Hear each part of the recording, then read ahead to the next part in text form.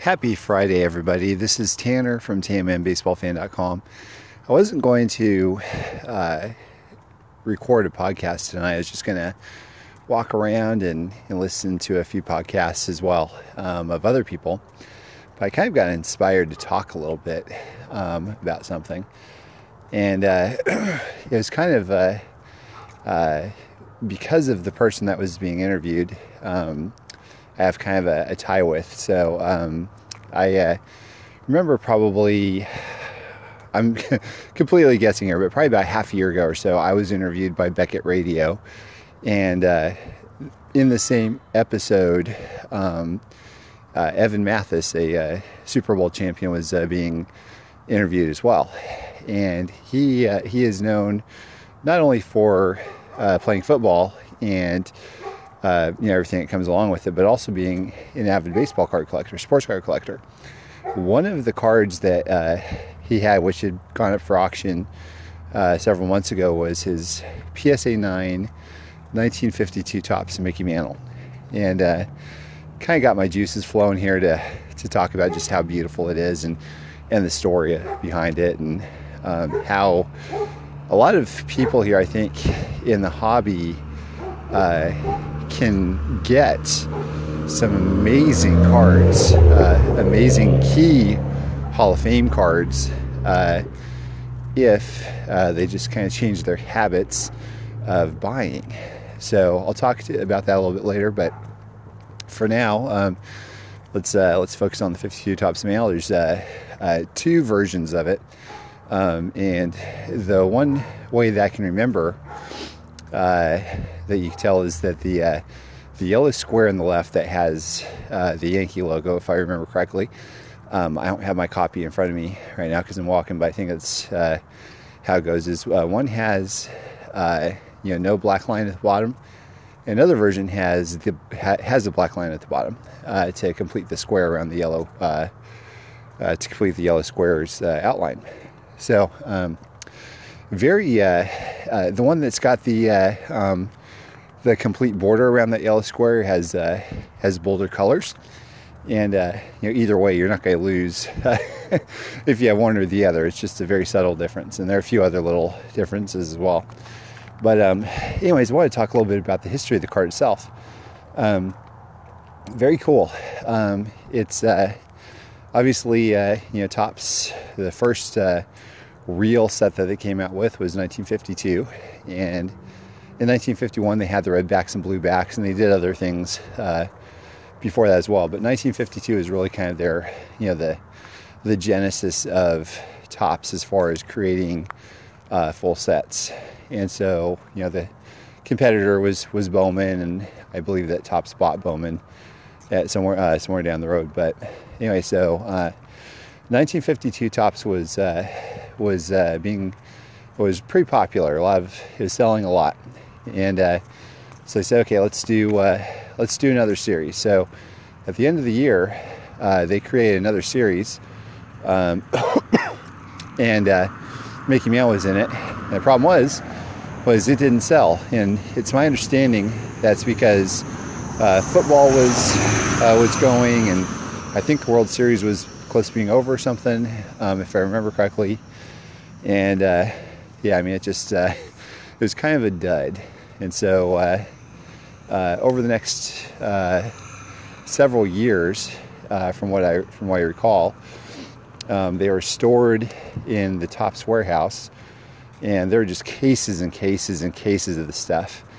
And I think Cy Berger had actually talked about this before, how back then that he or somebody else, or maybe a few people, would go to carnivals around 58, 59, 60, something like that, and try to sell these cards like 10 for a penny or something, and nobody really would want them. So, man, if I had a time machine, if anybody out there listening has a time machine, please let me know, and we'll make a lot of money together. But anyway, so ultimately, what happened is they couldn't get rid of them, so they decided to pack them up on a barge, ship them out to sea, and dump them in the ocean.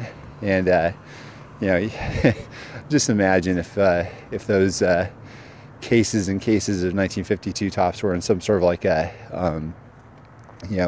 waterproof casing or something like that. They could be there could be millions and millions of dollars of baseball cards at the bottom of the ocean. So all that to say, it's not just that it's an iconic set, and it's not just that it's the the first Topps set that was ever made, the first Mickey Mantle card of Topps that was ever made. And also, by the way, there's a lot of controversy whether the 51 Bowman, the 51 Bowman Mantle is his rookie, but a lot of controversy if the 52 Topps is as well. I don't really have any problem with people saying, with people calling that his rookie or not. It's, I don't think technically it can be called that, but, look, we've got, nowadays we have, like Alex Bregman, for instance. I think we've got some 2010 Bowman cards of his that we call his rookie, but we also have 2017 Topps. It's a 7-year spread right there. So, I'm personally not in the camp that I'm going to cry foul if somebody says the 52 Topps is or is not his rookie as well. But anyhow, it's obviously an iconic card from an iconic set, and anybody who's anybody in the hobby says that it's the number one post-war card ever, like the most popular card.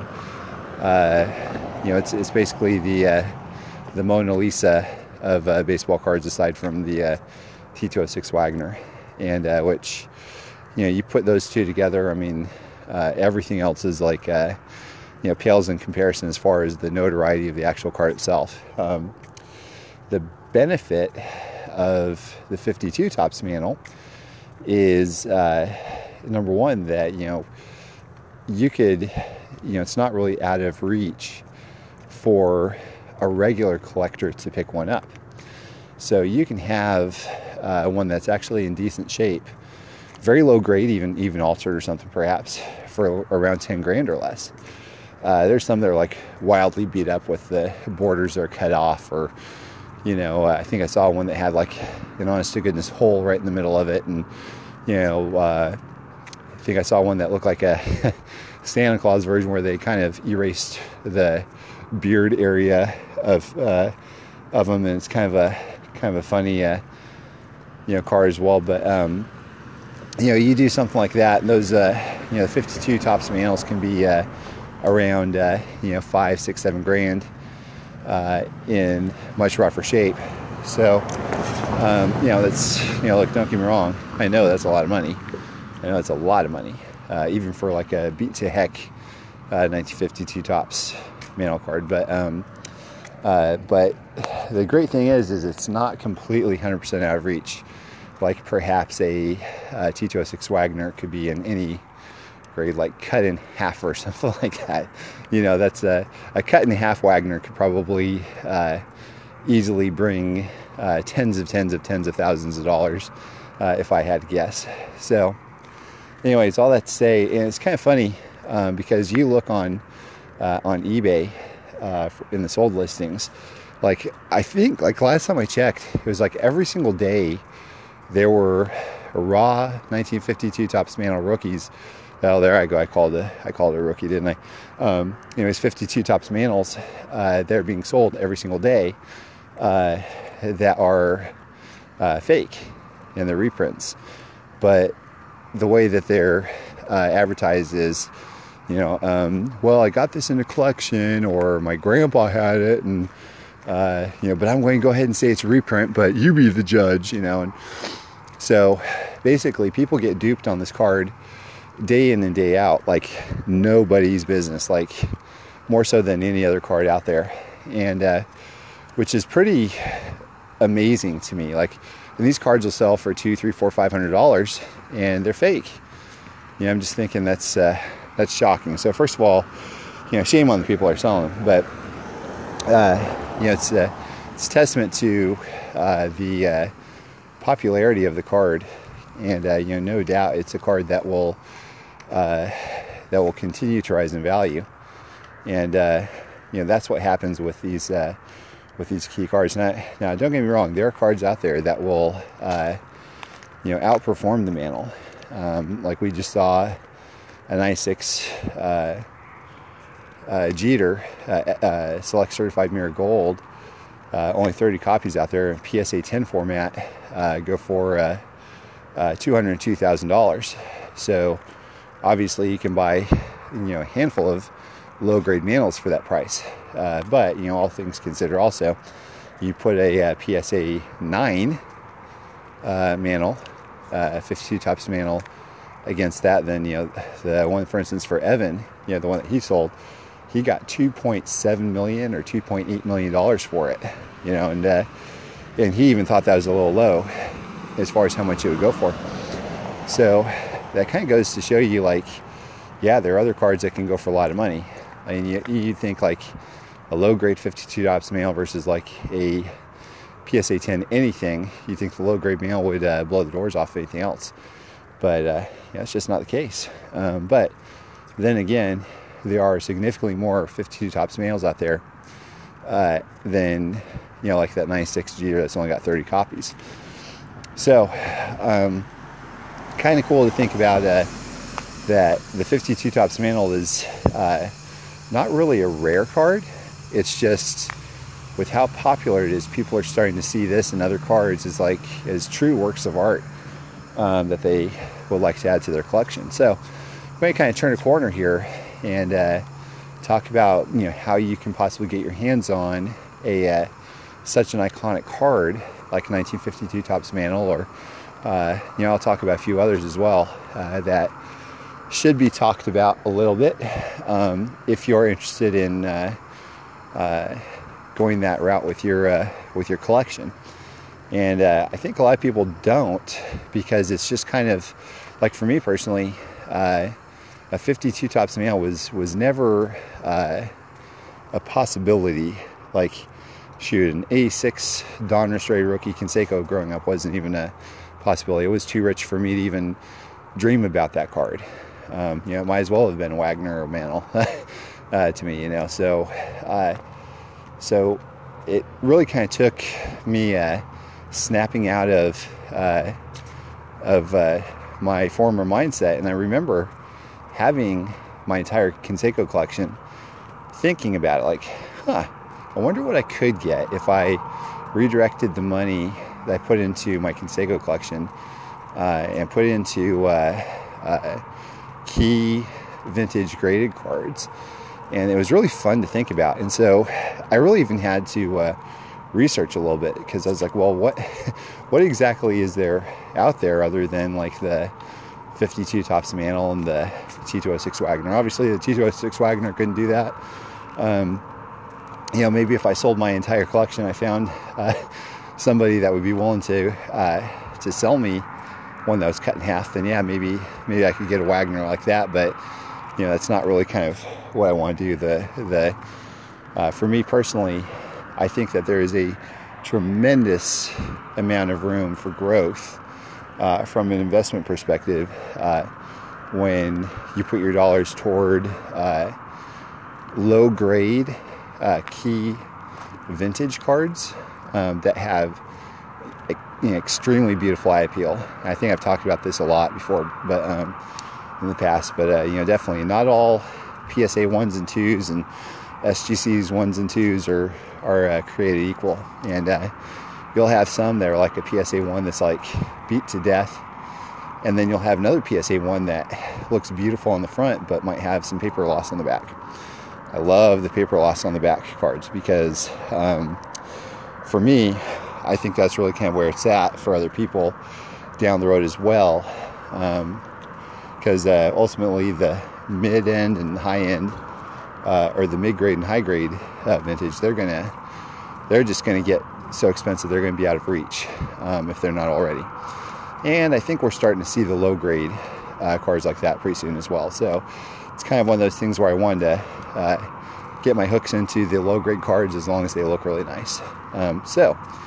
Anyways, as I was saying before, I really kind of daydreamed a lot of times, like, what could I get if I sold my collection?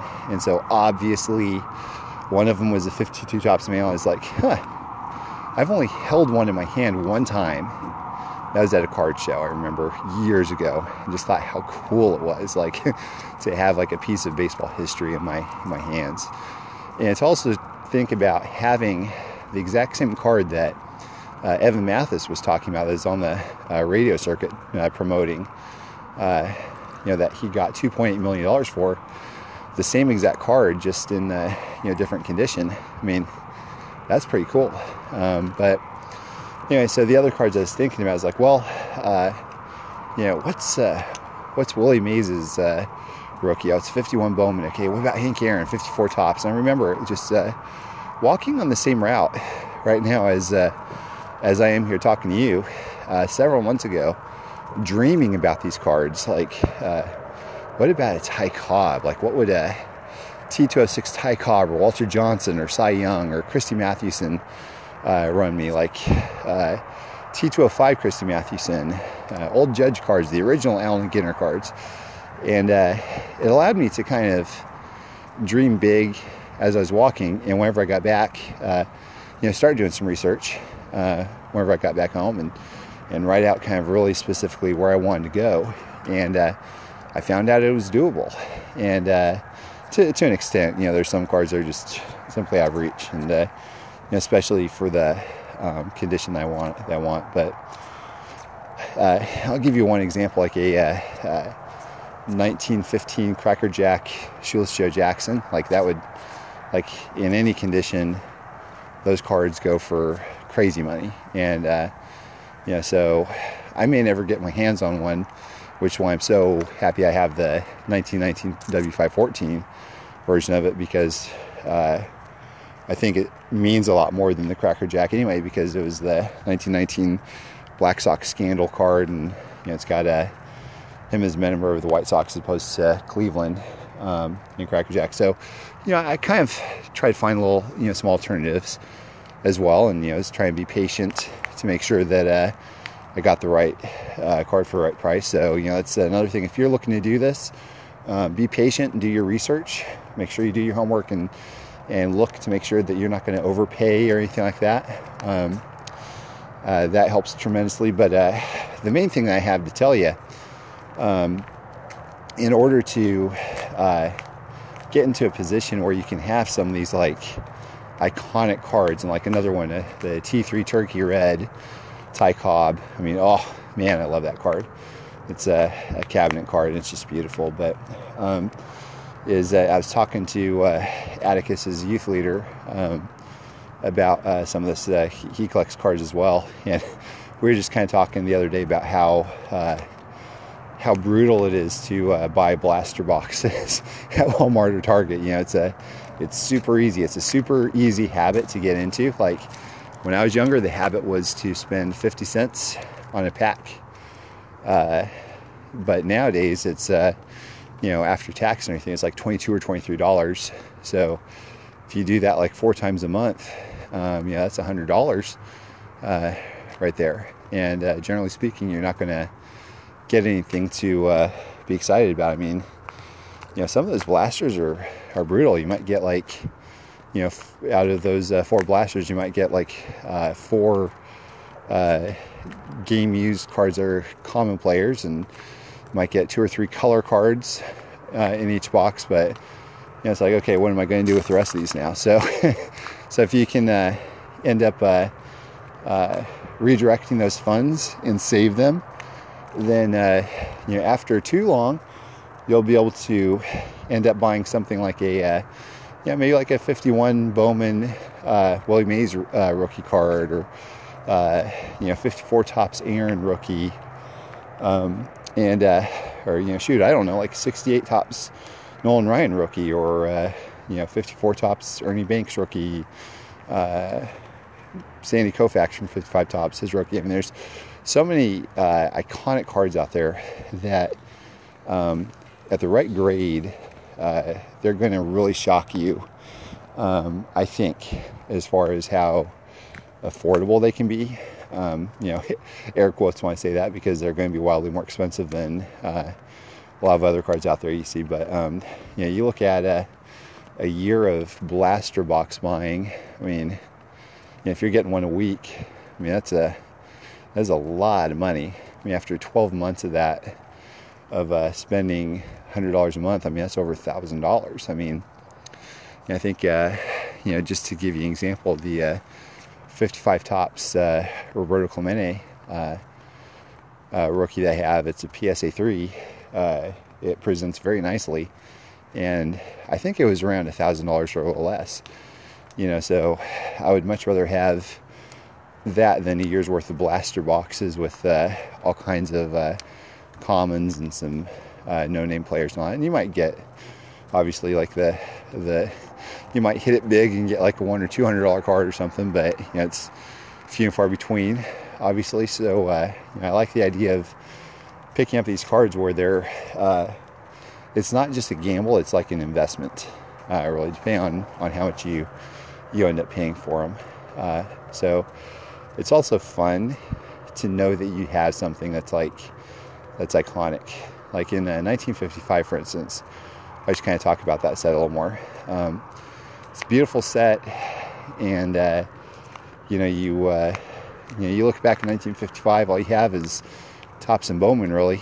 And Bowman's cool because it's got the little horizontal television kind of looking design. It's the last year for Bowman until they rebooted it in 1989 under the Topps brand. But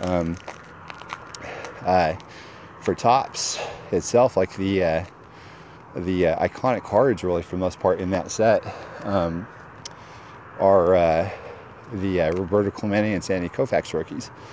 So when you take a look at nowadays, you have all kinds of high dollar cards. I mean, shoot, they're putting out like cards that are worth $100 to $1,000, like seems like every day. So it's kind of hard to get above the noise and have something that feels kind of really special. Nowadays, when you get new cards, because there's so many of them out there, and that they continue to make them. That's not to say that I'm not suggesting that anybody needs to stay away from those at all, because man, I love the newer cards. I'm a sucker for massive patches and everything. I mean, I love those. But when you look at like 1955 Topps, for instance, like that Clemente or the Koufax, like those are the ones that stood out for that year. There's nothing else really. Yeah, I mean, you've got the 55 Bowman Mantle, and you got the all the other usual suspects in 55 that you can get that were superstars and everything. But like the key rookies, those are the two main guys, and I think there's some more in there as well. I don't even want to guess, because I'm probably going to get it wrong and make a fool of myself. But those are the two main ones I can think of. I'll go ahead and take a guess. I think there's maybe Killebrew was a rookie in there. That'd be a horrible thing for me to miss him if that's the case. But I don't think Mantle was in 55 Topps because I think he had a contract with Bowman. So, which, by the way, you won't see a 54 or 55 Topps Mantle for that very reason, if I remember correctly.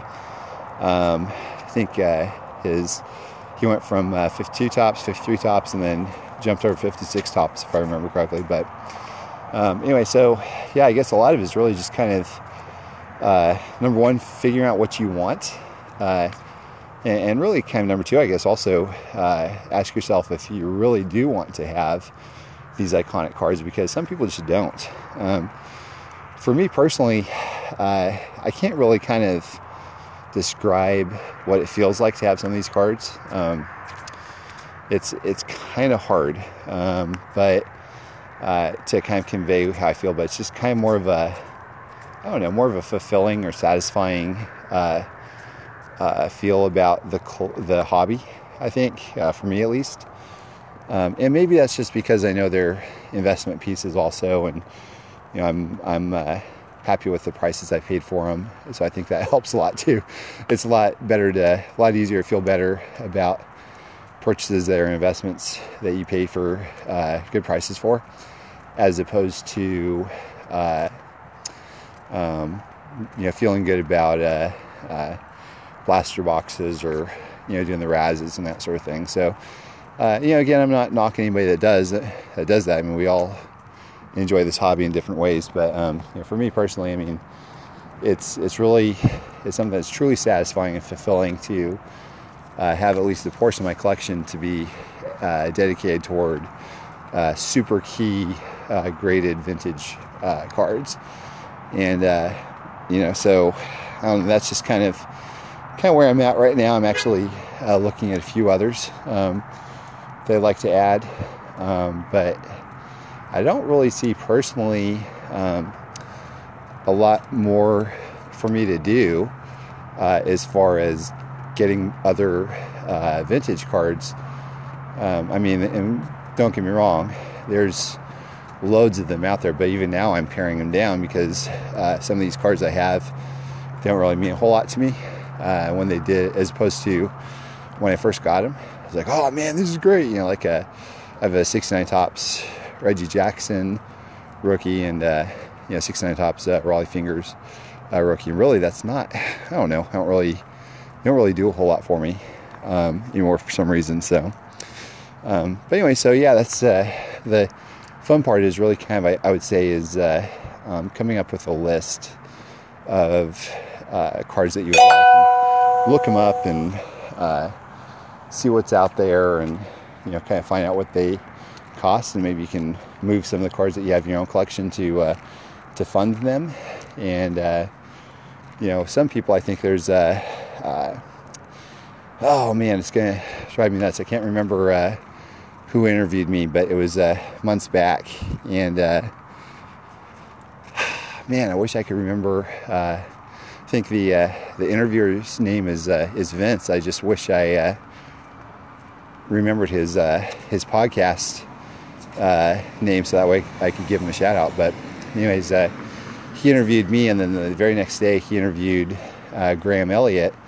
And for those of you who don't know him, he was on.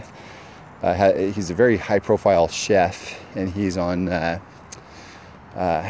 Was that Master Chef Junior? I think it is, and some other shows too. But Holly, my wife, she loves that Master Chef Junior show. But he's on that, and with Gordon Ramsay and Kristen something or other, I think. But anyways, Graham was talking about how he got into vintage cards, and he's got like all kinds of like amazing cards, like and really kind of his collection and mine are very similar, except his is a lot broader because well, let's face it, he probably has a few more dollars than I do because he's a superstar or celebrity guy.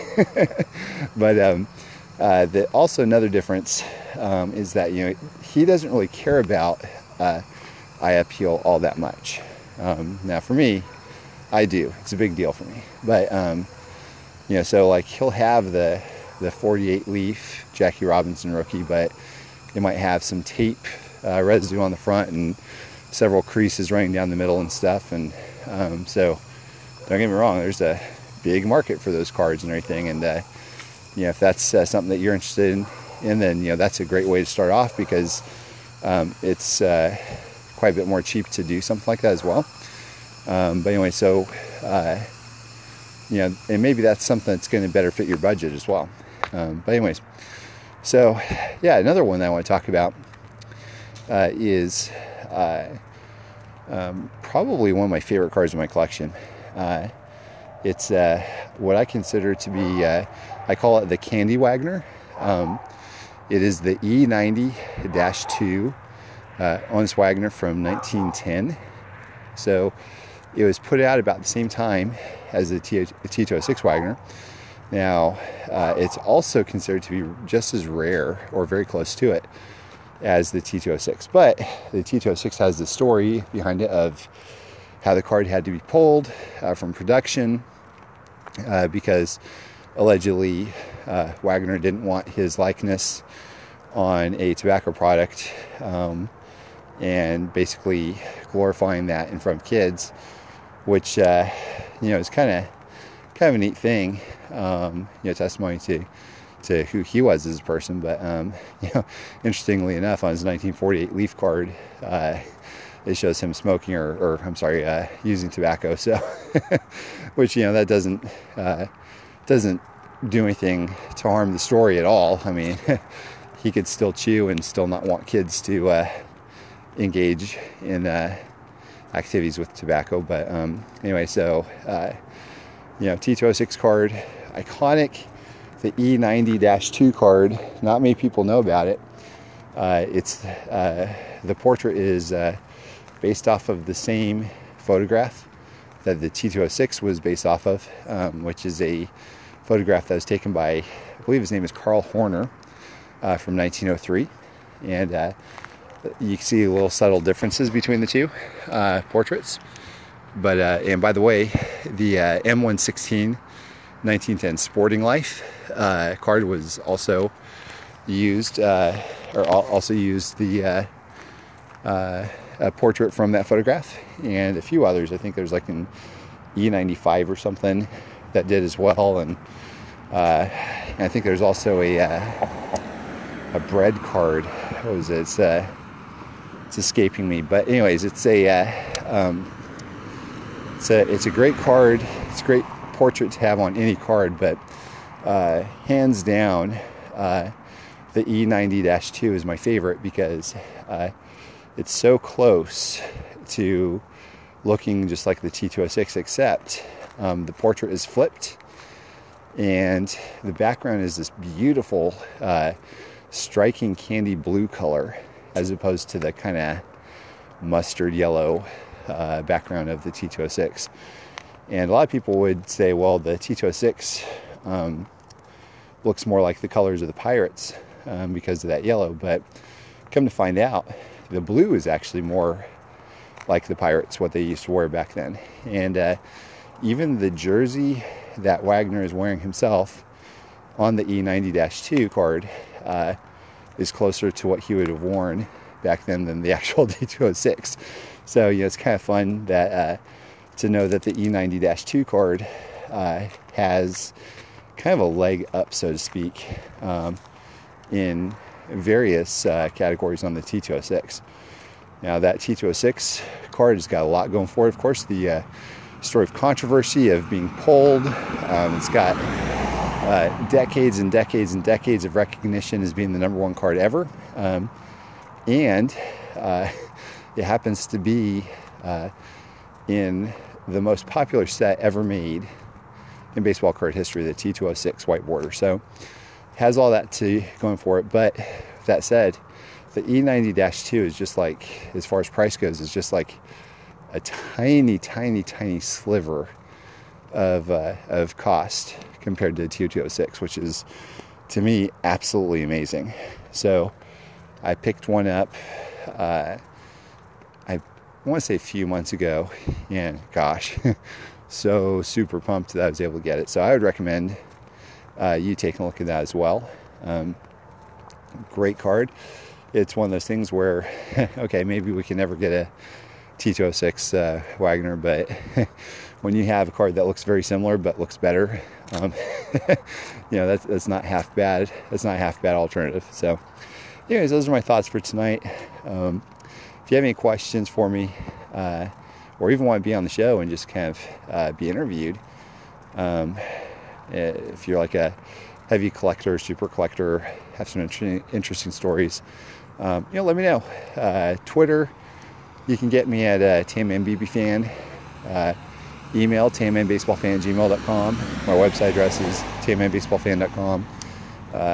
You can buy my book on Amazon, Confessions of a Baseball Card Addict. I'm very accessible, so keep the questions coming and topic ideas flowing, and hope you guys have a great weekend.